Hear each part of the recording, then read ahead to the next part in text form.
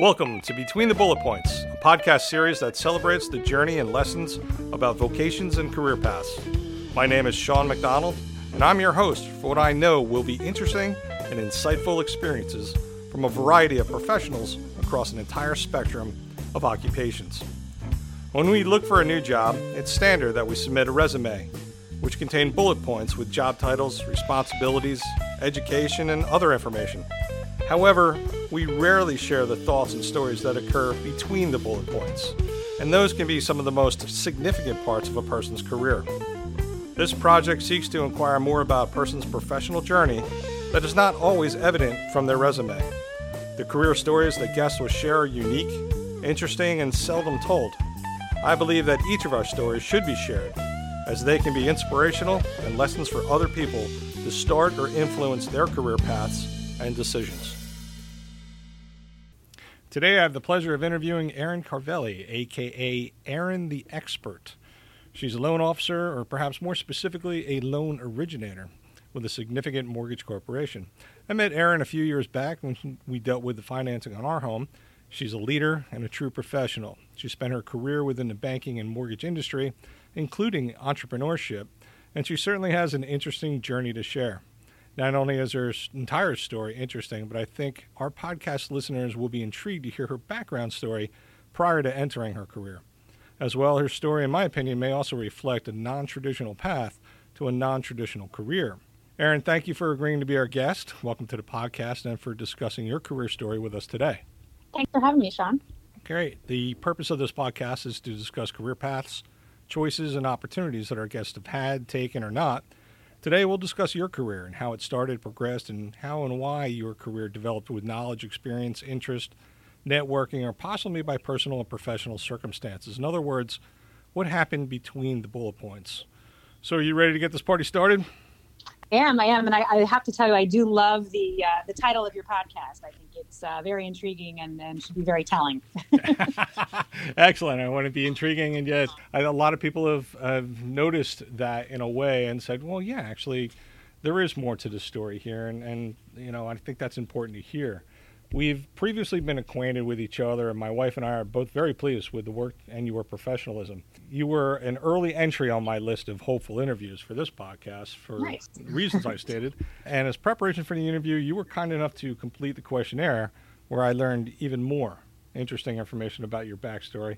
And I look forward to discussing those details, as I believe they're integral to your story, as well as perhaps relatable to many people considering their career path and journey.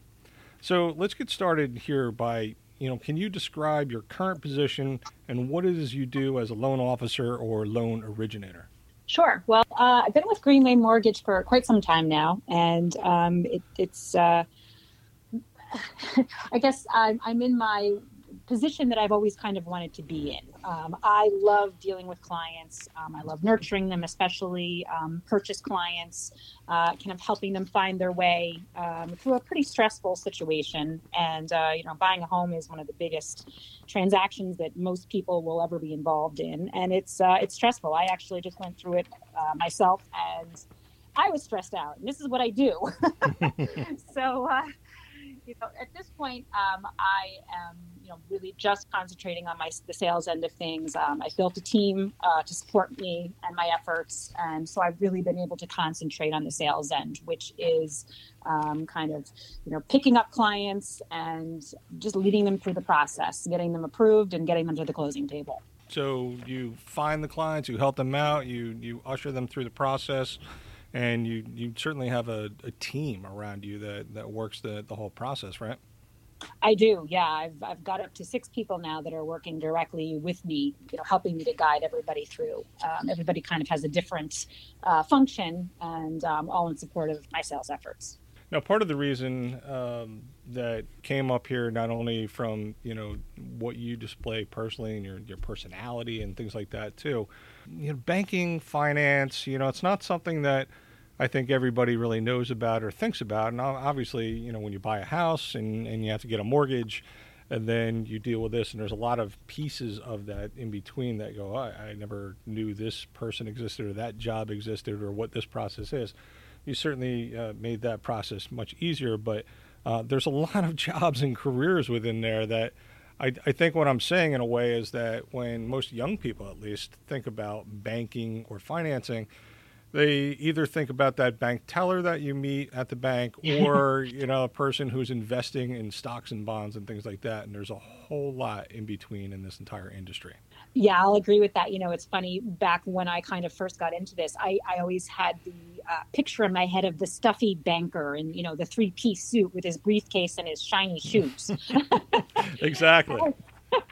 And it's so much more than that. You're absolutely right. And that's why I also referred to this as kind of like a non-traditional career and non-traditional background, perhaps, because being, I guess, a female within the banking and finance mortgage industry, I don't think that's necessarily a common thing or something that females generally tend to think about to say, oh, that's the career that I want to go for. Yeah, I think you're right in that. I think that what kind of a portion of my success is related to the fact that I really think that, women have a different view on banking and the mortgage process, to be specific. We have more feelings. Well, you display them better. I'll put it that way. And, I think that translates over well to my clients because I truly care about them and what they're going through. And, I think that's what makes me work, even harder for them. So I think that's kind of a nice little edge to have in a somewhat male-dominated industry. I would certainly agree with that assessment. So that's very good. We're on the same page there. So let's take a journey now. Let's go way back to your early story. You grew up in Ithaca, New York, and you were surrounded, I'm going to say, by females, which may be a lot of what influenced you early on growing up. Would that be true? Yes, absolutely. So I see you have two sisters and, of course, mom and grandma. Yep. Now, I noticed you also said that they've had, significant careers of themselves. So just give me an early snapshot of what you saw growing up, the females around you, the careers they had, maybe their work ethic, and what kind of rubbed off on you by witnessing some of that. Sure. Well, my grandmother is really one of the people that sticks out in my mind, and she's always someone that I've greatly admired. She raised my mother on her own from my very early age. My mother, I think, was about 2.5. My grandfather, her father, went off to war and did not come back to the family, is the best way to put it. So she was working and raising my mom on her own. She had a struggling growing up period herself. She lost her mother and was raised by her aunt at a very early age. I believe that I think grandma was 14 when her mother died in a car accident. So she's just always been a very strong person, career and otherwise. And I'll never forget when I was a little girl, she took me on a train. I was probably maybe 6. And she took me to Connecticut, I believe, where she worked as a bookkeeper for a very wealthy family. And I think that they were from Venezuela, if I'm remembering correctly.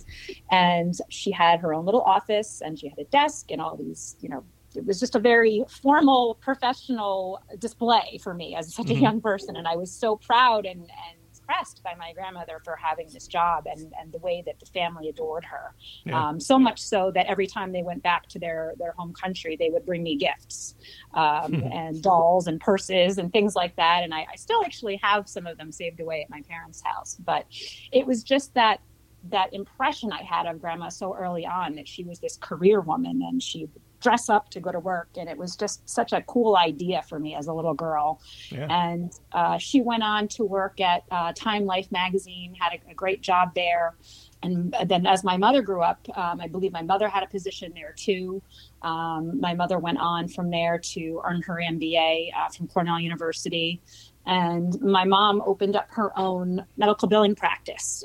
So she had quite a business where she had numerous employees, and she was a real strong role model in that aspect, running a business and a household.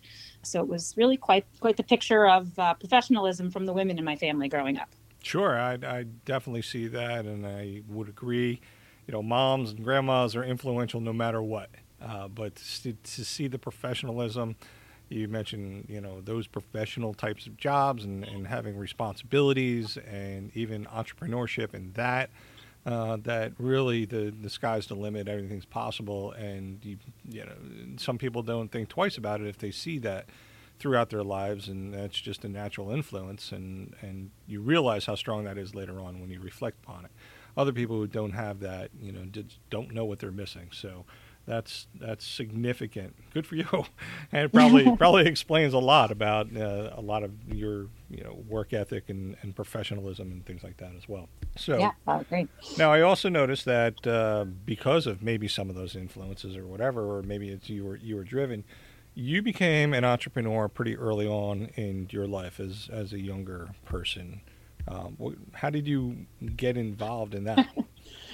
So, you know, I think that going back to my mom's business, I omitted the fact that she actually started working on the company that she created. It. She started working on it from the basement of our first home, and I remember going down there, and there was papers everywhere. It was quite a factory going on down there, I guess is the way I saw it. And I thought, you know, I started off by going and playing and, you know, kind of mimicking my mom and working and doing things. And then I also have a little bit of an artsy creative side. So I started making these bookmarks. I don't know why. I like to read, I guess. That's probably got something to do with it. It's a big reader when I was little, but I would make these bookmarks, and I decided one day I was going to go sell them. So I took myself out of my house and I walked next door to my neighbor, who was, you know, very close to us. And I asked her if she'd like to buy a bookmark.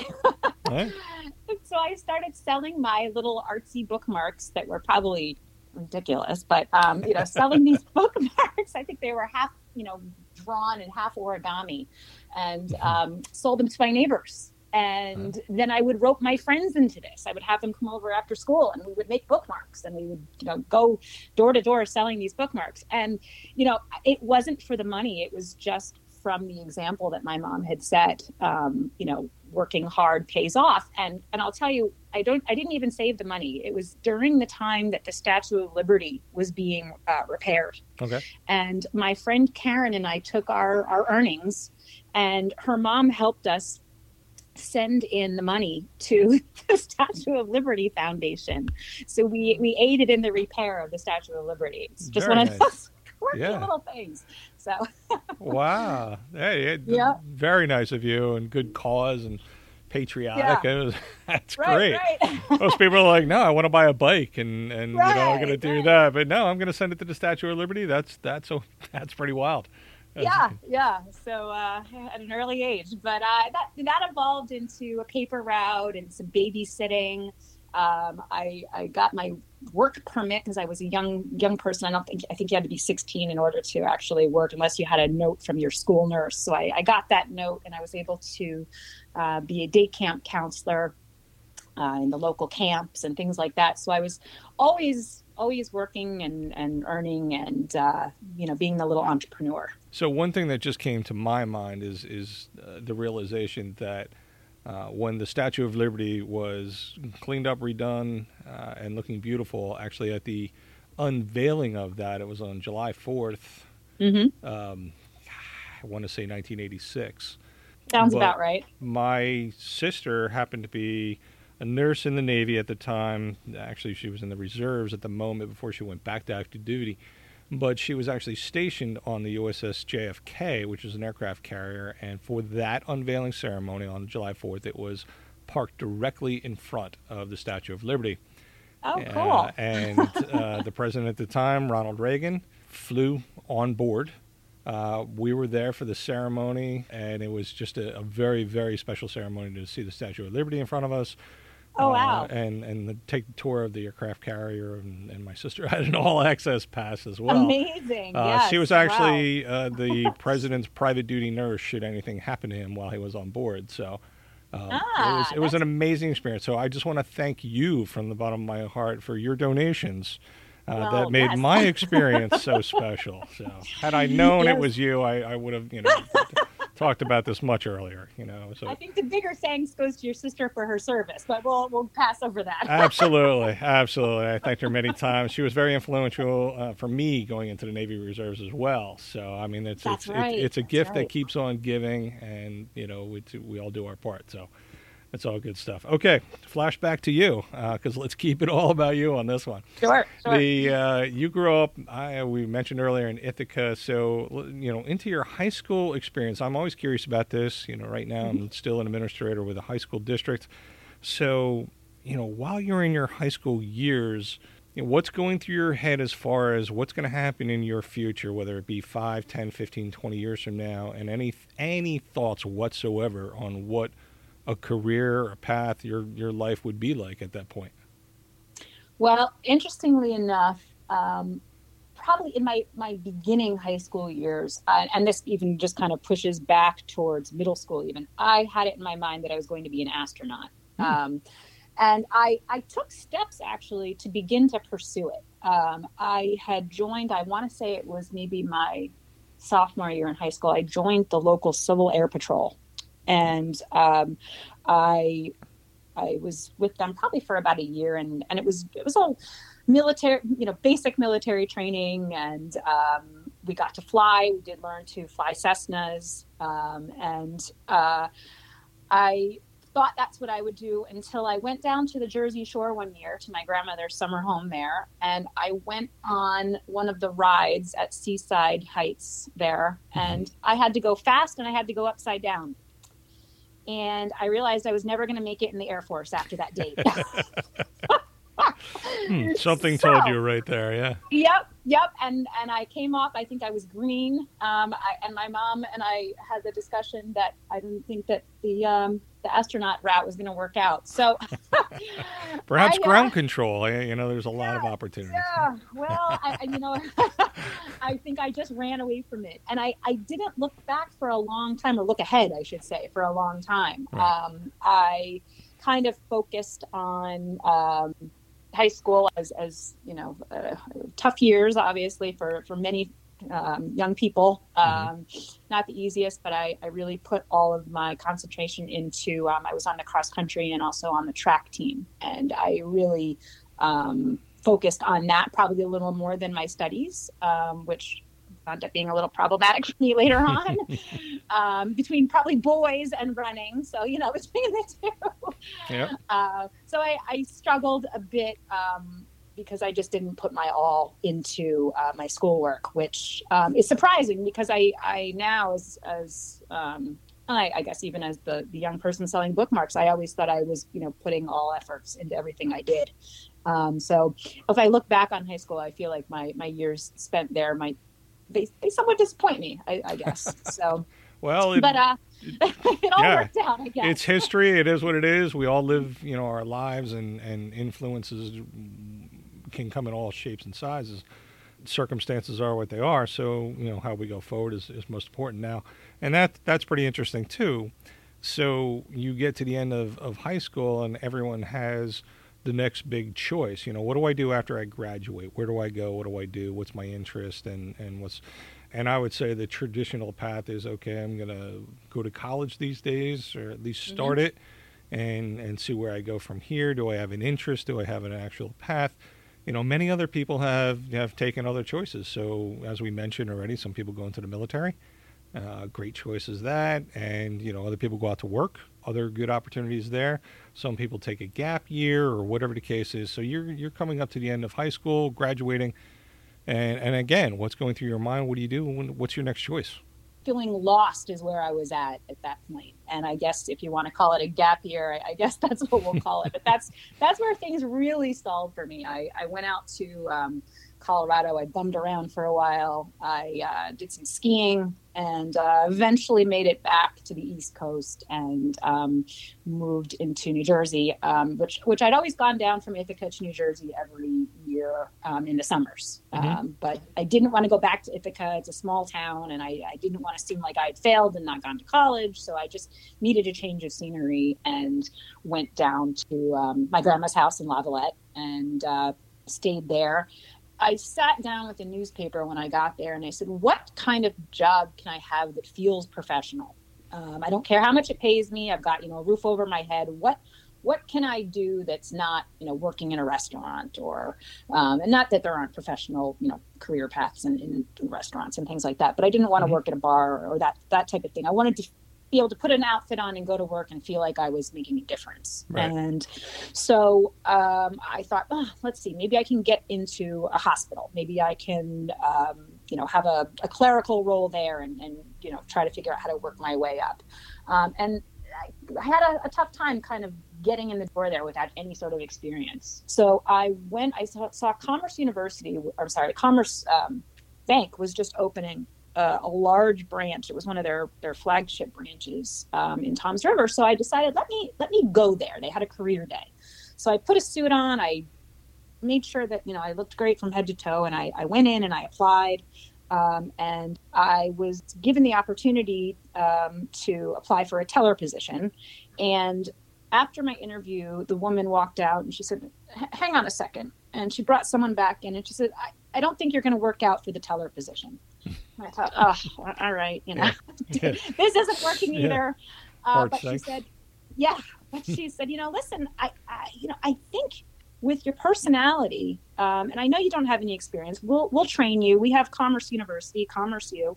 I think that you would be successful as a customer service representative. We'll put you at a desk in the lobby. You'll greet people when they come in. You'll help people open new accounts.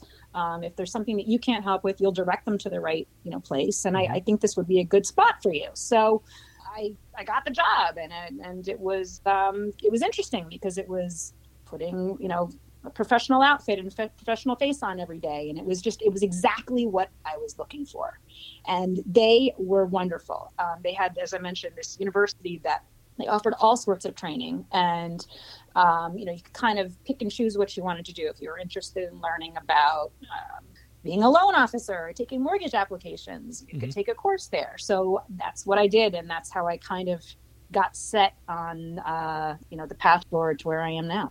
Again, I'm reflecting, seeing similarities kind of in things that I knew. My mother was in banking. She started as a teller and a customer service agent. Actually, she moved to the floor and eventually worked for the president of that branch of the bank. I talked to her just not too long ago, actually, in similar fashion. And, she relayed to me that she really liked the aspect of meeting people, talking to people, seeing people every single day, discussing things with them. It wasn't necessarily, the money and the accounting and all that, which was fine, but it was the contact with the customers and the relationships that she loved the most. And I'm hearing similar things from you as well. Yeah. So let's also talk about that Commerce U piece as well, that I think many companies do a lot of things to develop their own talent within and look for, future positions and the longevity of the company and the person, and keep them educated and moving on with their system. So there's a lot of things that, you just don't walk in out of high school or even out of college or something and just, hey, I'm a loan officer now. Right, right. It's usually with some other experience and some education. So, how important are those things for companies, big or small, to offer to develop career paths?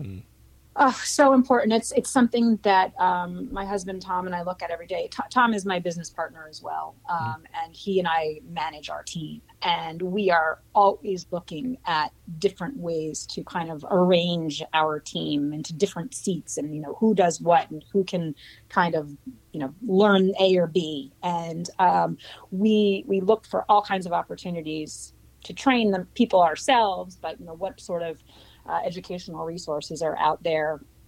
Our company isn't large enough to have something as special as Commerce U. So these are kind of little programs that we either have to develop on our own.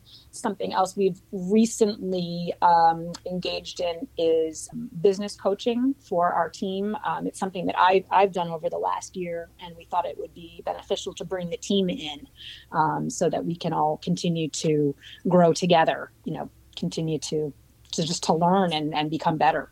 I know you talked about your husband in some of the pre-interview materials. You just mentioned him again. And officially, I'm going to bug you on air right now that I think your husband is another person that would be very interesting to interview if he would be willing. So I can tell you he would love it. Yep. He's a big podcast guy himself. So Excellent. Excellent. It, I think he'd enjoy it. Yeah, and as a plug for that future podcast, I'll just say the information that's already coming across. Obviously, I've had some information about him previously, some contact, just very minor through the business.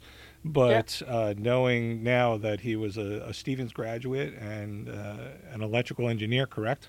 Yes. and kind of had a career in that until you wrote them into the family business here. So.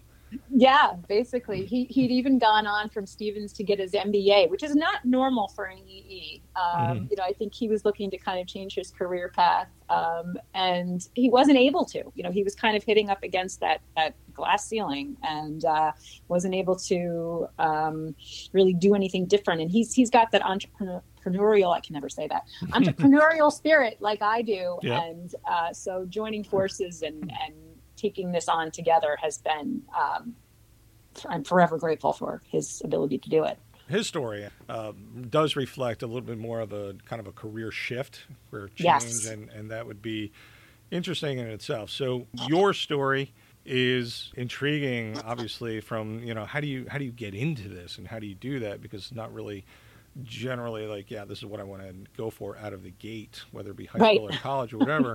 But you got into it and you're doing very well and you developed quite a path. So, from that point on, you have made a very good career so far. And you got a long way to go, I'm going to tell you. Just because you're a young person and you have a lot of things on your plate, but a ton of potential here and doing great things. So not that you have to do different things, just keep doing it well. But at this point, looking back at your career, you're a customer service representative. You go to Commerce U. You're introduced to the idea of loans and mortgages at that point, and you have the opportunity now, perhaps, to go to different companies and different positions. Yes.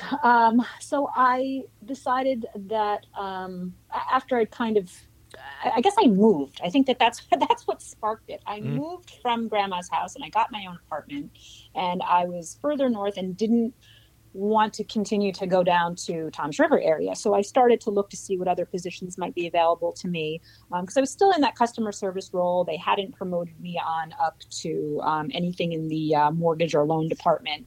And so I looked to see with other finance companies and banks if there was anything else that might work for me. So I found a company that did personal loans, home equity loans.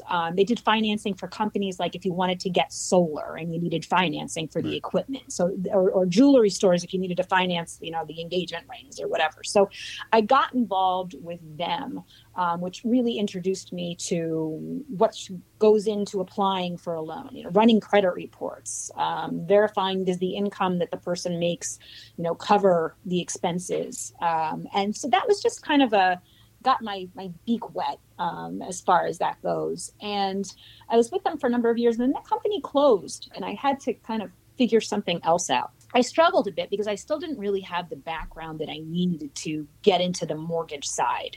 But I kind of fudged my way into a job interview and probably presented better information than I really knew. And I got the job, so I muddled through it. Yeah. And I just became a sponge. I had these gigantic books, the guidelines. Now you find them online and you just do a search like in Google and you find anything you need to know. Back then there were these huge books that had all the mortgage guidelines. So I borrowed them from someone and spent weeks just kind of poring over it and acclimating myself, and just kind of learning as I went. So I became a mortgage processor. Which is basically someone who takes in all the paperwork, maybe spits out application disclosures, and kind of organizes the file and gets it ready for to pass on to underwriting to the parties that review and approve the loans. So that was kind of my next step. And I did that for a number of years, and I kind of became like a processing extraordinaire. I was working for a company, National City Mortgage, and I remember one day I got this big basket. It was delivered to my desk, and it was all this fun stuff in it. And it turns out that I had processed the the most number of loans in the company ever for that previous quarter. And so I said, all right, well, what's next? What else can I do? I've conquered this. And so the next kind of step in one direction in the operational side was to go on to underwriting. And underwriting is, like I mentioned, the part of the transaction where the loan gets reviewed, all of the documentation is validated, income is recalculated, and the appraisals are reviewed, all that stuff. So I would approve loans, and I didn't love it.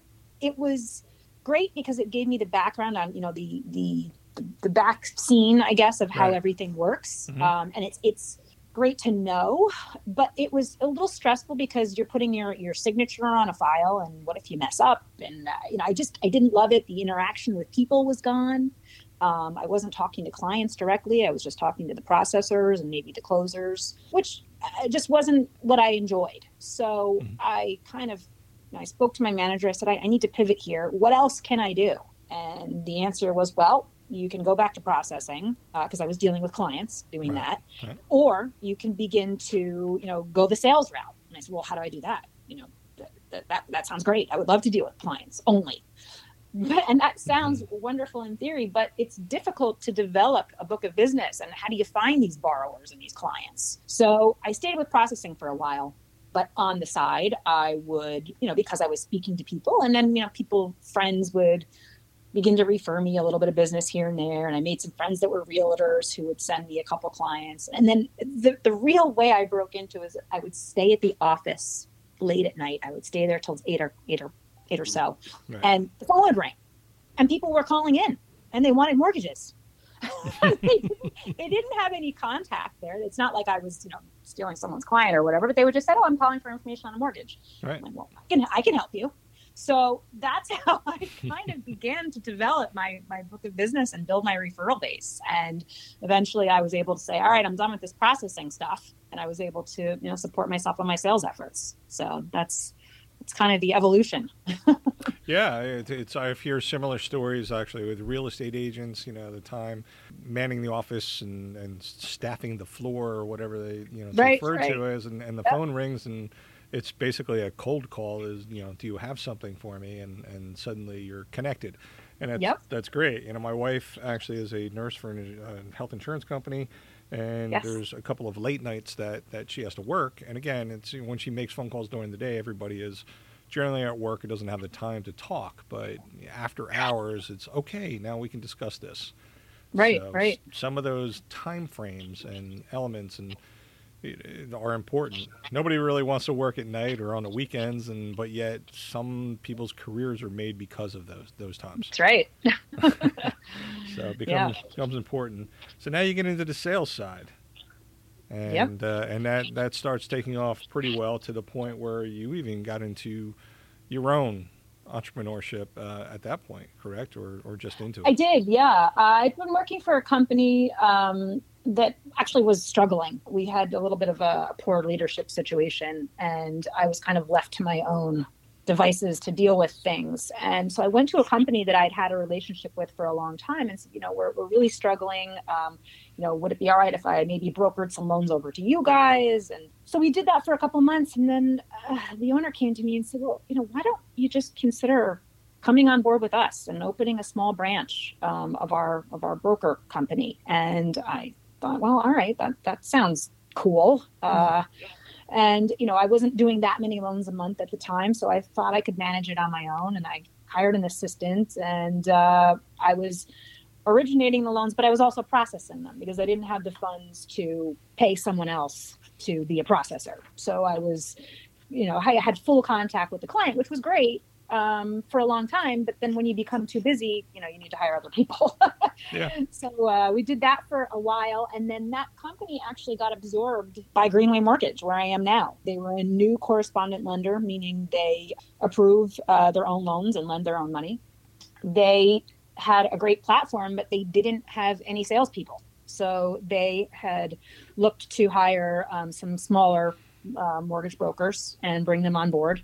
And that just happened to be the company I was working with. That's how I came to Greenway. And I'd say the rest is history, but... And it is. It kind of brings us full circle to obviously where you are now and what you're doing. There are definitely a few points that I want to kind of just go over real quick Sure. and just kind of dig a little bit deeper into just a couple of subjects. So the first one is that you noted that loan officers are required to complete federal coursework and pass an Yes. exam. So this is not necessarily a career or an industry or a job that requires you to have a bachelor's degree or a master's degree or a certain thing, Correct. but it does have some requirements in here for the professional license or the job position or whatever it is, such that. So just describe that just a little bit that's required. Sure. Well, back in the mortgage heyday, you paid $30 and you got your license. So everybody, their mother and their uncle and maybe their dog all had licenses. And it really created a lot of problems. I mean, it certainly contributed to some issues with, the mortgage meltdown and all of that fun stuff. And the industry decided to clean itself up, which was a blessing for all of us that, took it seriously. And it was our, primary source of income. They created a national mortgage licensing platform. So everybody had to get to register, they had to get a unique identifier, and then they have to take the federal portion of the licensing, which, you can either do it online or in a class or whatever. And then each state that you decide to get licensed in, there is a state requirement. So there's different components of each of the licensing. So you take the course, you take a test. So there's a federal test, and then there's a test for each of the states that you choose. So the great thing about it is it kind of weeded out some of the people that were doing it part-time or, just doing it from a referral basis, made it a little bit more of a professional career. And the other caveat to that is that it's not one and done as far as the education goes. Every year there's continuing education that's required. So there's, again, a federal component of that. And then for each state that you're in, you need to, re-up your license. And it's every year. I think we're the only financial services that I'm aware of. Like realtors, I think it's every 2 years or something like that. So Right. we're every year. They're not making it easy for us, which I think is good. I mean, we're advising people. We're poring over people's financial information. I think it's important for us to have this education on a recurring basis and, as a reminder every year. And there's new laws and guidelines and everything that come out very frequently. So to have the end of the year refresher for the licensing renewal is certainly helpful as well.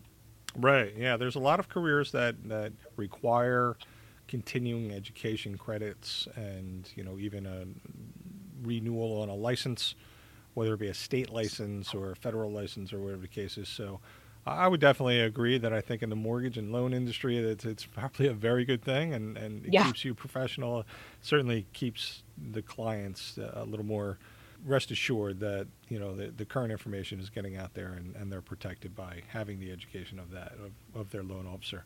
So that kind of leads me to the other point that I want to do. And throughout each one of our careers, we learn things from other people as well.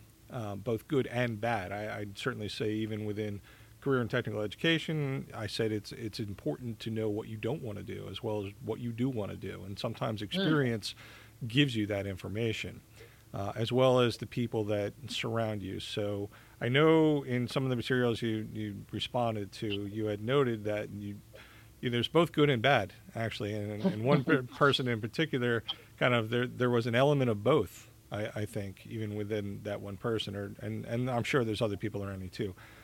So how much can you elaborate, about the influences throughout your career and how they've affected you in those ways? So the job where I was kind of mentioning my transition from processing to sales, where I would stay late in the office and answer the phones, I worked for a company. It was definitely back when there was a lot less regulation. I think that people's opinion of loan officers back then was not as great. People were making money faster than it was. People were making money and spending it faster. Everybody had these sports cars and these big homes, and they were young guys. I was kind of in awe of it, but also looked at them and thought, they're not sending their money to the Statue of Liberty. They're not saving, anything that's going on here. And I took a good lesson from that piece of it. But also, some of the practices that I saw going on were a little less than ideal, or a little less than legal, I guess is the best way to put it, which was disappointing because some of the people that I worked for at this company were some of the best salespeople I've ever met. I mean, truly knew their products, knew how to sell. And I don't mean just like, when you, what's that movie? I'm trying to think. So there's a movie where they're calling from a basement on phones. They're selling stocks. It's just The Wolf of Wall Street. Yeah, Wolf of Wall Street. Yeah. So it's not. Yep. So it had an element of that to it, but these guys actually worked very hard, and they weren't, for the most part, they weren't sleazy people. I still actually work with some of them today, and they're just some of the greatest salespeople I've known. But what was going on behind the scenes, they were double selling some of the mortgages off of their warehouse line, and the owner of the company was keeping the proceeds and trying to make the payments on the other loans. So he was robbing Peter to pay Paul, and it was just this terrible situation. And I saw the writing on the wall and left the company very quickly, and I wanted nothing to do with them. This person wound up going to jail for a number of years and is now barred from any financial services at all. But one of the best role models as far as sales go. I mean, he would listen to people, he would take notes. He really just taught me how to be good at my job. So there was some good and some bad lesson there. Right. I kept the good. Well, and it certainly opened your eyes to the bad that's out there. Let's be honest. It exists everywhere. Hopefully not, around any of us, and we certainly learn from that. But we recognize it when we spot it next if we've ever seen it first. Right, so, right. Which becomes very helpful to know where you're at with the people that surround you. Absolutely. Good, bad, and indifferent, it's all experience. And certainly if you put it in your bag, then it helps you moving forward. So the last part that I really want to touch on here is maybe a reflection back, but I'll put it in this context that if you were going to talk to some young people that you're going to explain to them kind of the industry in a way, but more so how do you recommend ways to pursue a career? Let's say they want to be a loan officer or a loan originator eventually someday. And again, we said you don't just walk in and get that job, but what would a good plan for a pathway into this type of banking world, this investment loans and other things? And again, note that there are many different jobs you can do in there. What would the recommendations be for them to follow? Well, that's a toughie because there are absolutely different paths you can take to get to being a loan officer. There's the pure sales side where you can just learn how to sell widgets, and no matter what you're selling, you become good at it.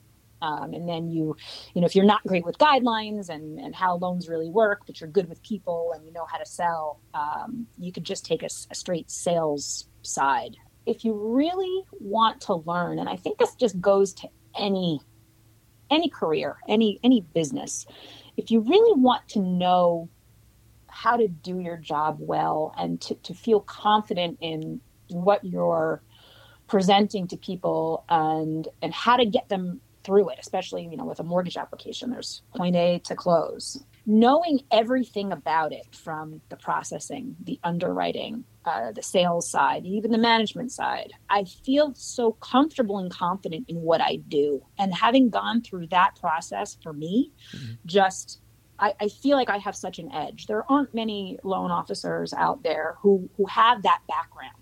And I understand guidelines, and I know how to take a loan that maybe someone else can't do, and I know how to massage it and put it together properly, and this is what you got to do, and get it done. And it's such a rewarding feeling to be able to do that. And I don't think that many people in my industry are able to do that unless they've kind of come up through the same way that I did. So that would be my suggestion, because it makes me more confident in what I do. That's my short answer. That's good. I think that's a perfect answer, and work your way up, get experience. I would totally agree with that. I think even in my career path, it was important to experience many things and get the information to get into. It only makes you better, more knowledgeable, well-rounded, and able to kind of pull from experience and knowledge of what you've done. So that's good. Now, I did lie a little bit. I said that was the last thing. It's not the last thing. This coming up is the very last thing, really. I want to know where Erin Carvelli goes from here. What's the rest or the next step of your career, your focus, your business, whatever the case is, because I always say there's a lot more gas in this tank. So where does this car go from here? Yeah, I struggle with that all the time, and even the pandemic may have changed that for me slightly.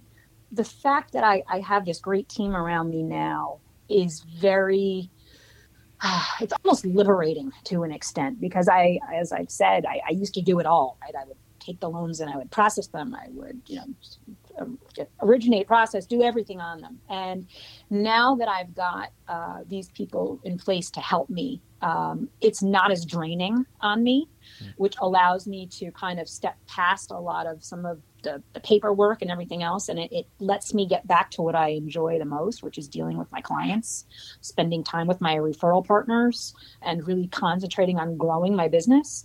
I don't know that I want to do much more beyond just being a loan originator, just concentrating on the sales side of things. I could go into management, that would bring headaches. I could go into a larger banking atmosphere, and that would bring restrictions. That's more of a Monday through Friday kind of gig. I love that Tom and I both have kind of the freedom to take some time, go work in Florida. No one knows where I am, Yeah. Be in New Jersey, be wherever, and have the freedom to, even if I'm working, at least sometimes it's under a palm tree.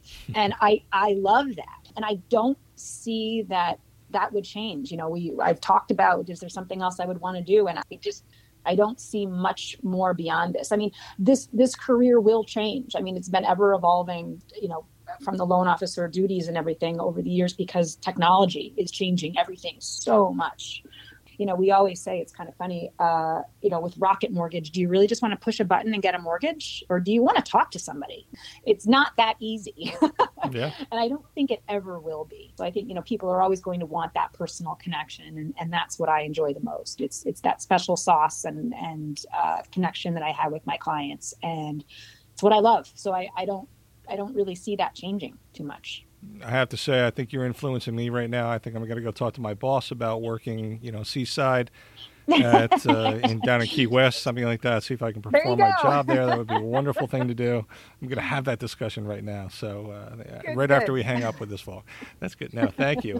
So Erin the expert, thank you so much for your willingness to do this, your story, your journey of your career. It's certainly been interesting. This story is very interesting, and I think a lot of people can find a lot of similarities in some of their life, and maybe considering a pathway or a career change, or even someone within the field of banking might be influenced by this to continue on in their career, try something different, or follow that. So. Find what you love. There you go. Very good. All right. Well, thank you again. I really appreciate it. I know our stories will continue and our paths will definitely continue to cross. Absolutely, Sean. Thank you so much for having me on. Excellent. Thank you. Have a great day. Thanks. You too. That wraps up this episode of Between the Bullet Points. My name is Sean McDonald, and it's my hope that these career stories can enlighten and inspire people that may be contemplating career choices or changes. If you or someone you know would like to be a guest on this podcast, please email us at betweenthebulletpoints@gmail.com. Thank you for listening. This has been a production of the Resume Project regarding careers, resumes, and what happens between the bullet points.